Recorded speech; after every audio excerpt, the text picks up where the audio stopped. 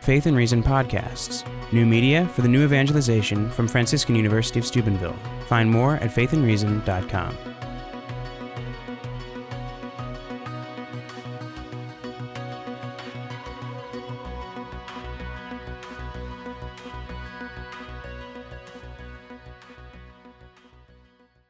Thank you, Dr. Lewis, and thank you, faculty of the English 210 and others who may be here, and thank you also students for coming out on a Wednesday night, which just before midterm exams cannot be that pleasant.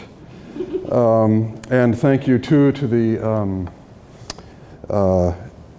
Office of Academic Affairs, to the academic vice president and academic vice president for their support of the lecture. The title of the lecture is Distension, Intention, Extension: The Co-Inherence of the Three Parts of St. Augustine's Confessions. Let me just preface this with the remarks that it is hotly debated and has been for decades, many decades, what how the Confessions co-inheres, how the three parts fit together, if they fit together at all. So that's really what I'm addressing in this lecture. Our hearts are made to praise God. They can only find rest in that praise. Why then do our hearts spend their earthly time in restlessness? Concupiscence, in its three forms, lust of the flesh, lust of the eyes, and pride of life. Concupiscence causes our hearts to be scattered among the contingent goods of the world, and our hearts, so dispersed, cannot even know the soul, much less God. Therefore, we must learn the nature of creation and of the soul and of God, and by means of continence, gather our hearts into unity and seek our rest above.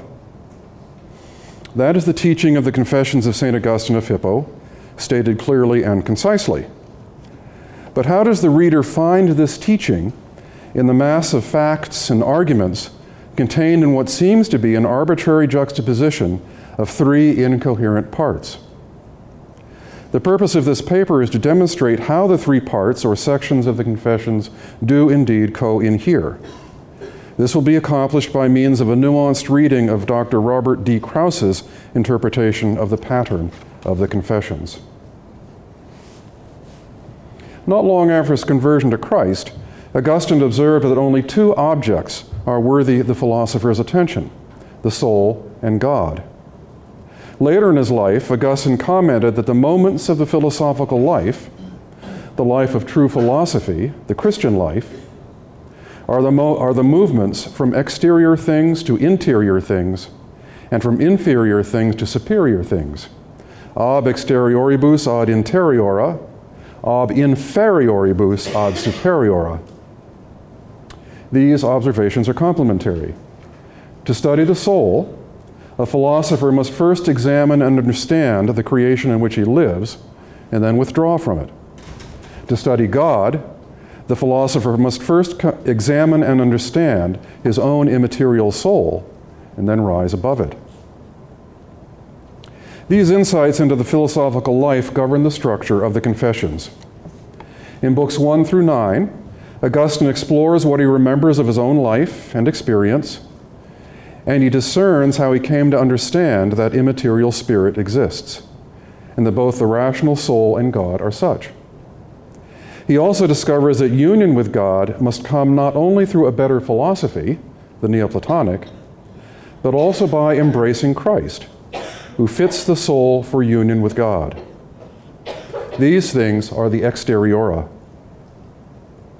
In Book 10, Augustine admits us into his own immaterial soul as he explores it for God's place, shows what hinders it from attaining God, and finally stands in praise at the altar.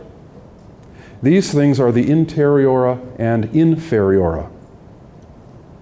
Finally, in books 11 through 13, he turns above his own soul, and above every soul, to conduct his readers into the Word of God. Here we explore together, not now by watching Augustine, but together as the Church, the causes of our alienation from reality and from God the Father. And we do this by the distension of our hearts in time. Here we discover our true place by the intention of our hearts towards the heaven of heavens through God's Word. And here we learn the role of the Holy Spirit in drawing our love upwards to God by the extension of our hearts by means of the natural gravity of our love. These are the superiora.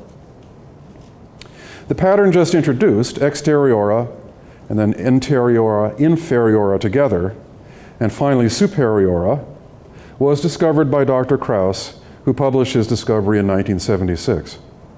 Krauss said of this pattern that, quote, "It moves from the phenomenal description of biography, books 1 to 9, to psychology, book 10, and thence to theology, books 11 through 13. But that was not all.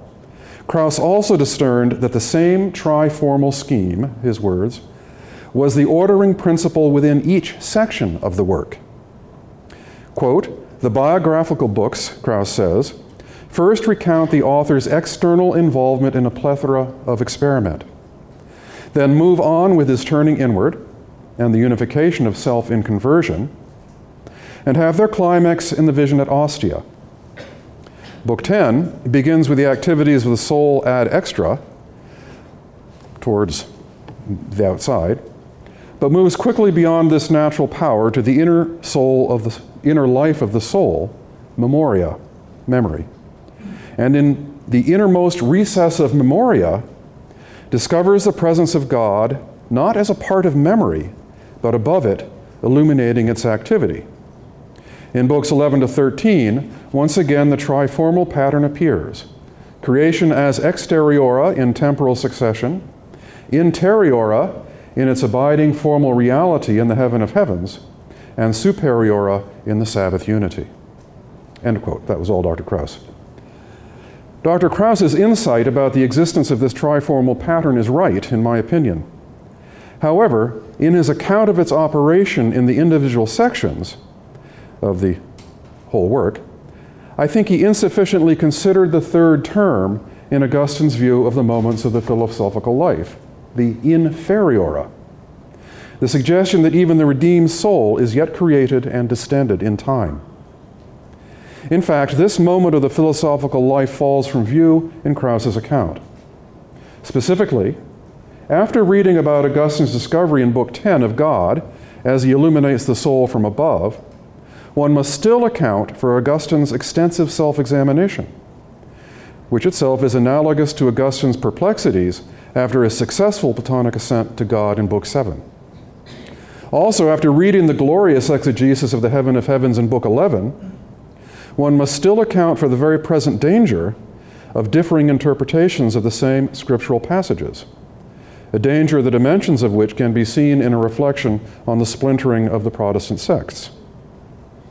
Moreover, even the culminating moments of each of the three sections suggest the contingency of the Christian life. Monica's death and Augustine's bidding his readers to pray for the repose of her soul at the altar in Book 9, Augustine's final moments at the altar in Book 10, and the proleptic Sabbath day's rest of Book 13.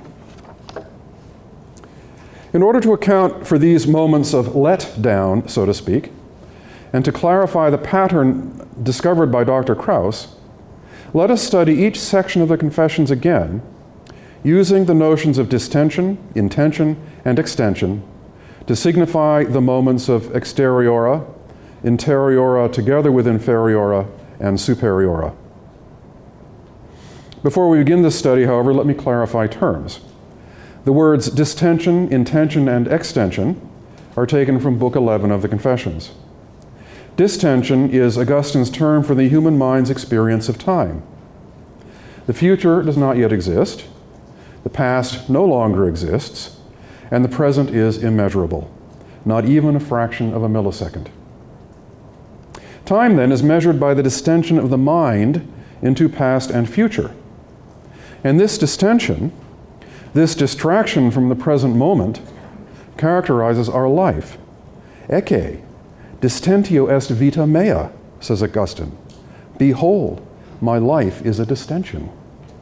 Usually translated distraction, but it's important to see the vocabulary there. In Christ, however, we are enabled to forget what is past, to stabilize the intention of our hearts upon what is before, and to extend our hearts towards that Sabbath rest for which we were made. In books 1 through 9, then, we see the first working out of the triformal scheme. Book 1, which relates Augustine's infancy and boyhood, answers the question, ubi aut quando innocens fui? Where or when was I innocent? He never was, of course.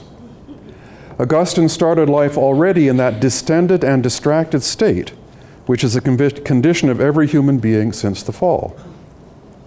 Book 2, which begins to recount Augustine's adolescence, addresses particularly the lust of the flesh. Et quid erat quod me delectabat, nisi amare et amari. And what was it that delighted me? Except to love and be loved. This is the point of the story of the stolen pears.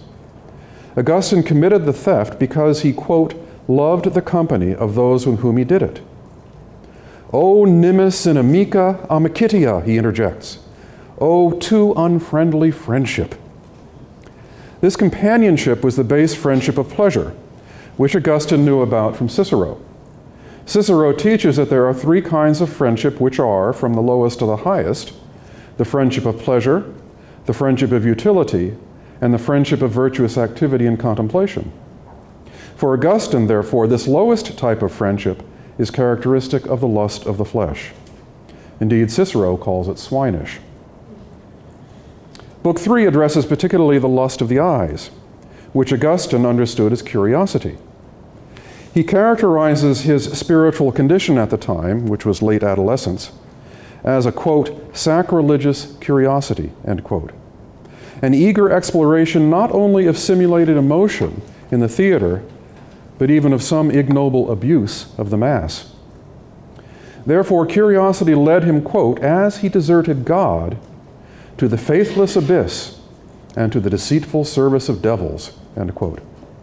Indeed, in the very next passage, Augustine mentions a gang of older students called eversores, overturners, whose urbane delight it was to mock and deride the modesty of new students. Curiosity does much the same thing. It overturns the settled and customary, just as sophistry overturned the tradition of the ancient Greek city-state. For Augustine, it was a small step, therefore, to Manichaeism. Having overturned the faith and morals of his childhood, having urbanely mocked Holy Scripture, Augustine now was ready to explore a deceitful religion, Manichaeism, a simulation of true philosophy, a purveyor of phantasmata splendida, shining bright fantasies. Pride of life is the particular focus of Book 4. A detailed account of the death of a friend whom Augustine had deeply loved is given in order to show how absurdly contrary-minded he was in loving a human being beyond what a contingent creature can bear. O dementiam nescientem diligere homines humanitur. O madness that does not know how to love a human being human-wise. Later he says, quote, for why did that pain pierce me very easily, even in my inmost parts? Unless because I had poured my soul into the sand, by loving one who was going to die as if he was not going to die. End quote. He had not learned that God had made his friend, as well as every body and soul, and that God, in Augustine's words, quote, did not make them and depart, but they are from him and in him. Behold, where he is, there truth has its flavor. He is innermost to the heart, but the heart wanders astray from him. Return to your heart, you double dealers, and cling to him who made you. End quote. Augustine had not learned what he later would cry to his readers, descendita ut ascendatis, et ascendatis ad Deum, Cecidistis enim ascendendo contra Deum. Descend, that you may ascend, and ascend to God. For you have fallen by ascending against God. End quote. Only by climbing down the ladder of pride would he be able to climb up the ladder of humility to God. But he had not learned this truth yet. What was prouder, he says, addressing the Lord, than that I, with a wondrous madness, was claiming that I was by nature what you are? End quote. Now Augustine had reached the limit of the distension and dispersion of his soul. He had poured out his soul into sand through the spouts of the three lusts. As Augustine said earlier, these lusts are, quote, the heads of iniquity, which sprout up from the violent desire for being chief, and for examining things critically, and for feeling and experience, either from one of them, or from two, or from all together, end quote. However, at this nadir, as Augustine made his transition to manhood, God began to coax him down the ladder of pride by the destruction of his confidence in Manichaeism, in Manichaean teaching, by a short study of academic skepticism, and by an introduction to a fuller understanding of Christian doctrine through the instruction of St. Ambrose of Milan. For in pursuit of professional success, Augustine had moved from Africa to Italy, where he taught briefly in Rome, before receiving a prestigious appointment at the imperial court in Milan. Thus, by the end of Book 5, Augustine had entered the catechumenate, despite the fact that he did not yet understand that God is spirit and that evil is not a substance. A critical step in Augustine's ascent from pride, related in Book 6, was the unveiling of Holy Scripture by St. Ambrose in his preaching. During that same period, Augustine discovered the emptiness of his professional ambition and was able, by observation of a friend's addiction to the gladiatorial combats, to begin to comprehend the sin of curiosity. But the lust of the flesh, in its most concrete form, kept hold of him, and more generally, a plan for a philosophical retreat with friends foundered in the heavy seas of uxorial objection. Now a grown man, Augustine entered deeply into philosophy, and wrestled with the questions of God's immateriality and the insubstantiality of evil. In the first chapter of Book 7, Augustine explains that he now thought of God as, quote, incorruptible and inviolable and unchangeable, end quote, that he did not think that God was contained, quote, in the shape of a human body, end quote, but that he, quote, was not able to think of any substance except such as he was accustomed to see with these bodily eyes, end quote. Further reflection and discussion with friends led Augustine to understand God's absolute freedom and man's contingent freedom, steps that were essential for his final, complete rejection of Manichaeism and divination. Then finally, he was ready for the last step before his conversion, the discovery of, quote, certain books of the Platonists, end quote, a discovery which, by the way, Augustine placed in the very middle of the text of the Confessions. In these books, Augustine discovered the arguments he needed to know God's transcendence of the material order. This account of transcendence he describes as being identical with Christian belief that God is spirit and that God is the uncreated principle of creation. However, the Platonic books lacked the doctrine of the incarnation, passion, and resurrection of our Lord Jesus Christ. Nevertheless, Augustine finally heard the voice within calling him to return into himself. He says, I entered and saw with whatever sort of eye of my soul above the same eye, he doesn't even really know how to describe it yet, above my mind, an unchanging light, end quote. A light that altogether transcended material light. But Augustine was driven back by that light. He was, quote, not yet the sort of man to see it, end quote. For he still dwelt in regione dissimilitudinis, in a region of unlikeness. So this first experiment with a Platonic ascent to God had limited success. for Augustine still thought that material creation was evil. But now he learns this world, where being and non-being are mixed together, is nonetheless good. He discovered that, quote, whatever is good, and that evil which he was seeking, whence it was not a substance, end quote. Therefore, he was then able to wend his way back again through creation, and through his senses to his soul, and to interior or common sense, which the beasts also share, then further to his reason, which he found still variable, and so to his understanding, which he was able to stabilize in a sprinkling of light from above. And recognizing that the immutable is always preferable to the mutable, his understanding, quote, came through to that which is, in a stroke of agitated sight, end quote. And so Augustine's second Platonic ascent was successful, at least in Platonic terms, as James J. O'Donnell argues. But such a purely philosophical ascent, though a genuine return ab exterioribus ad interiora, and ab inferioribus ad superiora, nevertheless did not solve the problem of sin. In fact, the Platonic books lacked Christ, in whom Augustine had come to believe as a catechumen. The Platonists lacked a mediator. Nowhere, Augustine confesses to God, did their books show, quote, the face of that pity, the tears of confession, your sacrifice, a troubled spirit, a contrite and humble heart, the salvation of your people, the city betrothed, the pledge of the Holy Spirit, the cup of our price, end quote. Thus was Augustine led to his conversion to Christ. In a pattern that we shall see again in books 10 and 12, his intellectual ascent to God was inevitably temporary.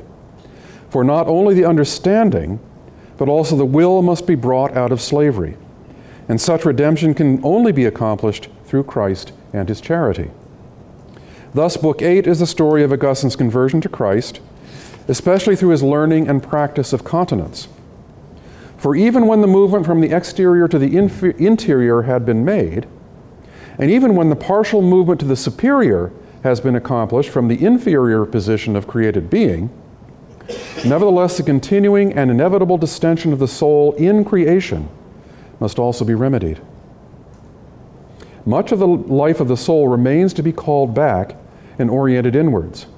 This belongs to its inferiority too. The entire soul, not only the understanding, but also the senses, affections, and rational will, must be withdrawn from their limpet-like grip on sensuous reality and brought back to God. Thus, books 7 and 8 together represent one moment in the story of Augustine's conversion, the moment of the movement inwards, and the return of the heart, the return to the heart, to the self, the moment of intention, which succeeds the moment of distension. Book 9 shows us the moment of extension in this first biographical portion of the Confessions. Upon his conversion, Augustine retired with friends for a retreat in Cassiciacum near Milan. There occurred the debates recorded in Augustine's early dialogues. However, Augustine does not focus on these debates at this point in the Confessions, but rather on the purification of his passions through meditation on the Psalms. In particular, he records his reading of Psalm 4, Cum invocarem, when I called, he heard me, the God of my justice. In his meditation, it struck him forcefully and emotionally how far God had led him from his Manichaean errors. He now had appealed for mercy. He had come to love the fullness of truth. He had convicted himself of his sins. And he had seen, quote, the internal, eternal light, end quote. And he had found peace, quote, in the self-same, end quote, in id ipsum. Moreover, he both pitied and blamed his former deceivers, as well as his own former ignorance and sin. This represents the reordering of his passions that was necessary to make the promises of holy baptism. After his baptism in Milan, Augustine decided to return to Africa to live in celibate community. While he and his mother were awaiting a vessel in Ostia, the port of Rome, They had a mutual mystical vision that answered their question, what will the eternal life of the saints be? In their intellectual assent, in form very like the Platonic assent Augustine had already made, Augustine and Monica touched in their minds the regionem ubertatis indeficientis, the region of unfailing fruitfulness, where, quote, life is wisdom, end quote. They touched it, quote, to a limited extent, with the entire stroke of the heart, end quote. However, they could not rest there in that moment of understanding, which showed them the quality of the life of the saints. They drew breath and fell away to the temporal world, leaving, quote, the first fruits of the Spirit fastened behind them in paradise, end quote. Then quickly followed Monica's holy death and Augustine's deep grief and his recognition of the imperfection of the holiest life. Reflecting thus, Augustine remembered the blood of our Lord and appealed to his readers to remember the soul of his mother at the Lord's altar. Therefore, the moment of extension in this biographical portion of the Confessions is fulfilled. For extension means just this deposit of the first fruits of the Spirit in heaven, this suspiring after paradise, while yet in this region of unlikeness, and the proleptic participation in the eternal banquet by the body and blood of Christ. And so we see that the moment of distension is the natural state of the fallen soul attached to the sensuous things of creation by the three lusts. The moment of intention is the ingathering of all the powers of the soul by means of which it discovers the true God, its own nature, and the necessity of continence. The moment of extension begins in baptism and continues in the living out of the baptismal life in contemplation of God, in a humble recognition of one's own frailty, and in a feeding at God's altar. We shall see these moments again in what now must be a brief consideration of the other two parts of the confession. Dr. Krauss called Book 10 the psychological section of the Confessions, the part that moves ad interiora. Here, Augustine wishes to show the reader his present state as Bishop of Hippo, and he accomplishes this task by searching for God's place. Where is my God? In this book, the moments of distension, intention, and extension occur within the soul itself. Distension is seen in the restless passage of Augustine's mind through his memory of sensible things, of sights, sounds, smells, tastes, and tactile experiences, and in his passage through the countless images stored up in his memory. It is seen in his discovery of the realities of the liberal arts, where they had been put away and stored in caves, to use his words, once the mind had recognized them as true. It is seen in memories that we remember, in the memory of feelings, in the recollection of absent things, even in recalling what we have forgotten. But in all this distension, God's place is not found. Therefore, Augustine finds that he must transcend memory itself, so that he may push on to God. This, of course, is the beginning of the moment of intention. In order to reach above memory, Augustine must further consider the working of memory. In particular, he considers the phenomenon that, when we look for something lost, like the woman looking for the coin in the parable, we cannot recognize it unless we remember it. But when he seeks God, Augustine continues, he seeks the happy life. Yet he has never known the happy life. How did he acquire knowledge of it? So that he might recognize it when he finds it. Yet the happy life is rejoicing in the truth, and the truth is God, whom therefore the memory does in some fashion contain. But where did the mind learn about God, so that God might be contained in memory? The only answer that remains is that Augustine found God above his mind. Quote, "Where did I find you, Lord, that I might learn you, except in you above me?" End quote. But sero te amavi, late have I loved you, beauty so old and so new, late have I loved you. Thus Augustine introduces the other side of the moment of intention, the long self-examination of the soul's lusts, which you might have wondered why they were there, the lust of the flesh, the lust of the eyes, and the pride of life. For just as he could not rest in the vision of God in his second Platonic intellectual ascent in Book 7, but had to find a mediator between God and man to take away his sins, so here the mind cannot rest in its discovery of God's place, but immediately returns to a reflection on its own sinful dispositions. Again, the logic is that the soul, created mind, is in an inferior position to God, uncreated mind.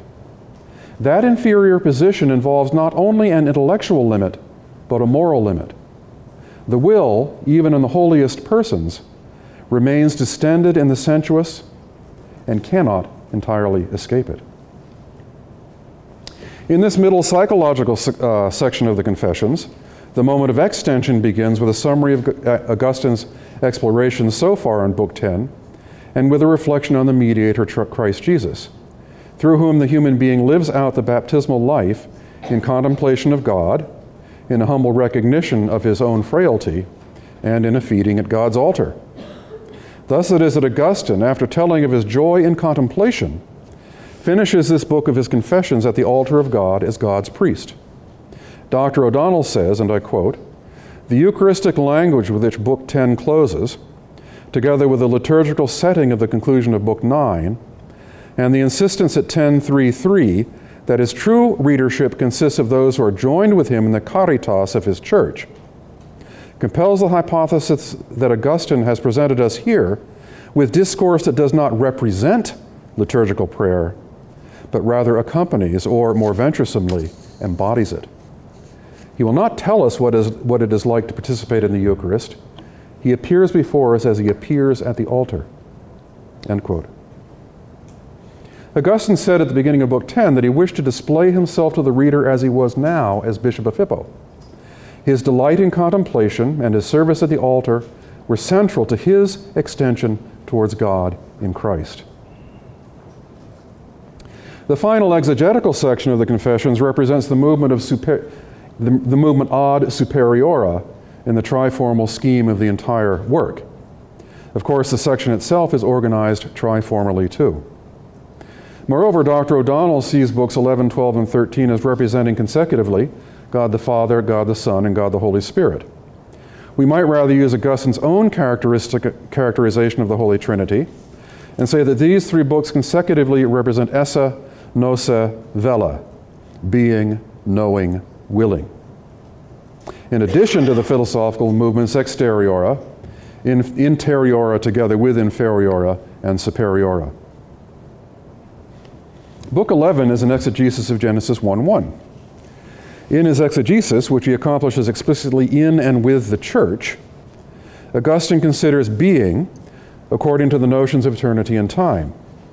He discovers that, quote, "Time is nothing else than a distension, but of what thing I do not know, and yet it would be a marvel if it were not a distension of the mind itself," end quote. And so it proves.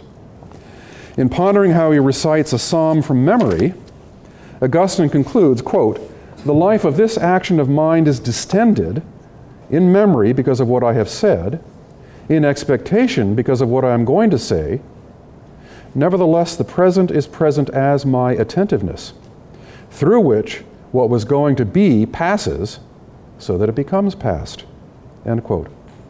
Moreover, this holds true, quote, "for the entire life of a man, the parts of which are all the actions of the man. It holds true for the entire time of the sons of man, the parts of which are all the lives of man," end quote. Distension of the mind in time, then, is the spiritual condition of man, his mode of being. And even a bishop must confess, quote, "I have leapt down into times, whose order I know not, and my thoughts are torn to pieces by turbulent diversities, the most intimate bowels of my soul, until I should flow together into you, Lord, cleansed and serene because of the fire of your love," end quote. In Book 12, Augustine asks the church to follow him as he extends his exegesis to Genesis 1, 1-2. He interprets heaven and earth as two timeless but created beings, the heaven of heavens and invisible unformed matter. Quote, two certain things, one near you, Lord, the other next to nothing, end quote. From the latter, God would create the heaven and earth that we see around us. The former, however, was for God himself, and was, quote, so formed that without any failure of contemplation, without any interval of change, it enjoys eternity and immutability, end quote. It is, quote, the intellectual heaven, where knowing all at once, nosa simul, is characteristic of understanding, knowing not in part, not in a riddle, not in a mirror, but entirely, manifestly, face to face.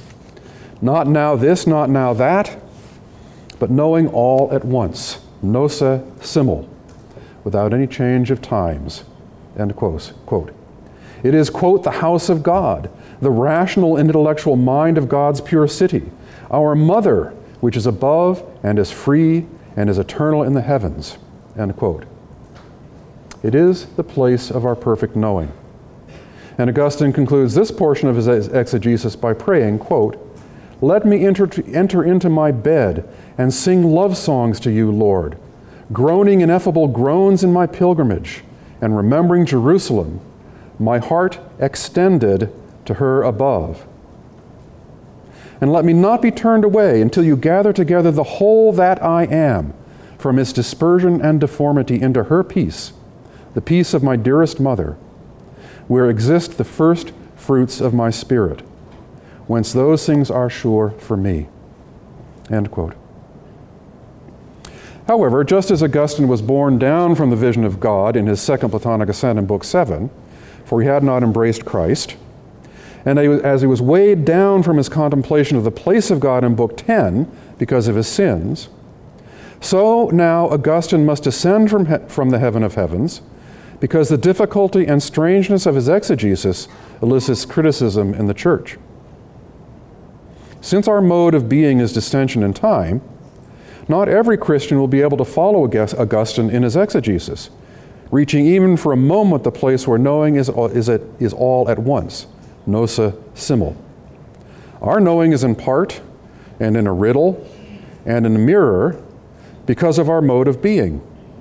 And our fallen nature can lead to hateful dissent if charity, as well as attention to method, does not govern our interpretations of Scripture. Thus, the exegesis of Genesis 1:1-2 has shown us the moment of what we might call ecclesial intention, in which the church learns both the end of her knowing in the heaven of heavens and the condition of her knowing in this distended life on earth. The final moment of philosophical movement, extension, Augustine shows us in Book 13 by a meditation on the rest of the first chapter of Genesis. The exegesis lingers for a while on Genesis 1:2c, et spiritus Dei ferebatur super aquas, and the Spirit of God was born above the waters. Augustine interprets the waters as the abyss of our fall from grace, as our distension in time, as our sinfulness. De fluxit angelus, de fluxit anima hominis, et indicaverunt abyssum. The angel fell down, the soul of man fell down, and they demonstrated the abyss. End quote. His language is just wonderful. The Holy Spirit hovers above this dismal abyss, us, that we may have light. The Holy Spirit, too, is God's gift. And it is by this gift that we are restored to order in our place of rest by love, which is the proper motion and substance of our willing. Baptism, too, is the Holy Spirit's work, by which the body of Christ is augmented in time, as are also the virtues he has poured into our hearts to be our pledge and comfort in time. The point of Augustine's lingering on this verse now becomes clear. For the rest of his exegesis of Genesis 1 is an allegory of ecclesial life. Holy Scripture, the two cities, to use a later distinction of Augustine's, knowledge, wisdom, and good works, the sacraments, the preachers of the Lord, and miracles, the Christian faithful, man as free spiritual judge, the participation of every Christian in such judgment, the literal and allegorical interpretations of Scripture, the support that we all should give to the clergy, and the goodness of creation. Therefore, by this exegesis, Augustine makes it clear that the Holy Spirit creates the means for the extension of our willing towards the heaven of heavens by means of the life of the church. Through the church, the Holy Spirit fires our will that we may ascend to our final fulfilling rest and peace. In these last three books of the Confessions, then, we find the triformal pattern: exteriora, interiora with inferiora, and superiora, supplemented by the pattern esse, nose, vella. And we find it elucidated in an ecclesial way by means of an exegesis of Holy Scripture. Human life, in its fallen state, our mode of being now in this world, is merely natural, distended in time and attached by the mouths of its lusts to the sensible things of creation. This is the world in which the church does her work. But the best activity of human nature, contemplation, the stable knowing of eternity, was made for the intellectual city above, though our contemplation will only be stabilized there in the happy life to come. Contemplation of the Word of God teaches us the existence of this city, and through meditation on Scripture, we can rise to that city as a kind of first fruits. However, because of the distension of our minds in time, our intention on Scripture is partial, and many interpretations arise which can only be reconciled in the church by charity.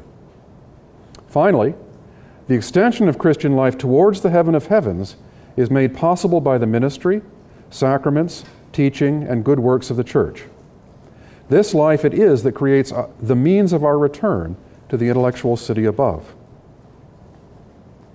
So to conclude, St. Augustine uses a triformal pattern to organize the three major sections of his Confessions. The same pattern is also used as a principle of organization within each section of the work.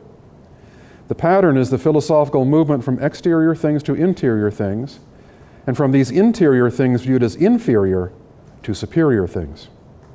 This pattern can also be characterized by the three fundamental dispositions potential to the soul: distension, intention, and extension. In the Confessions as a whole, the first moment is seen in St. Augustine's memories of the events of his own life. The second moment is seen in his examination of his own soul at the time of writing the book, when he was already a bishop in the church.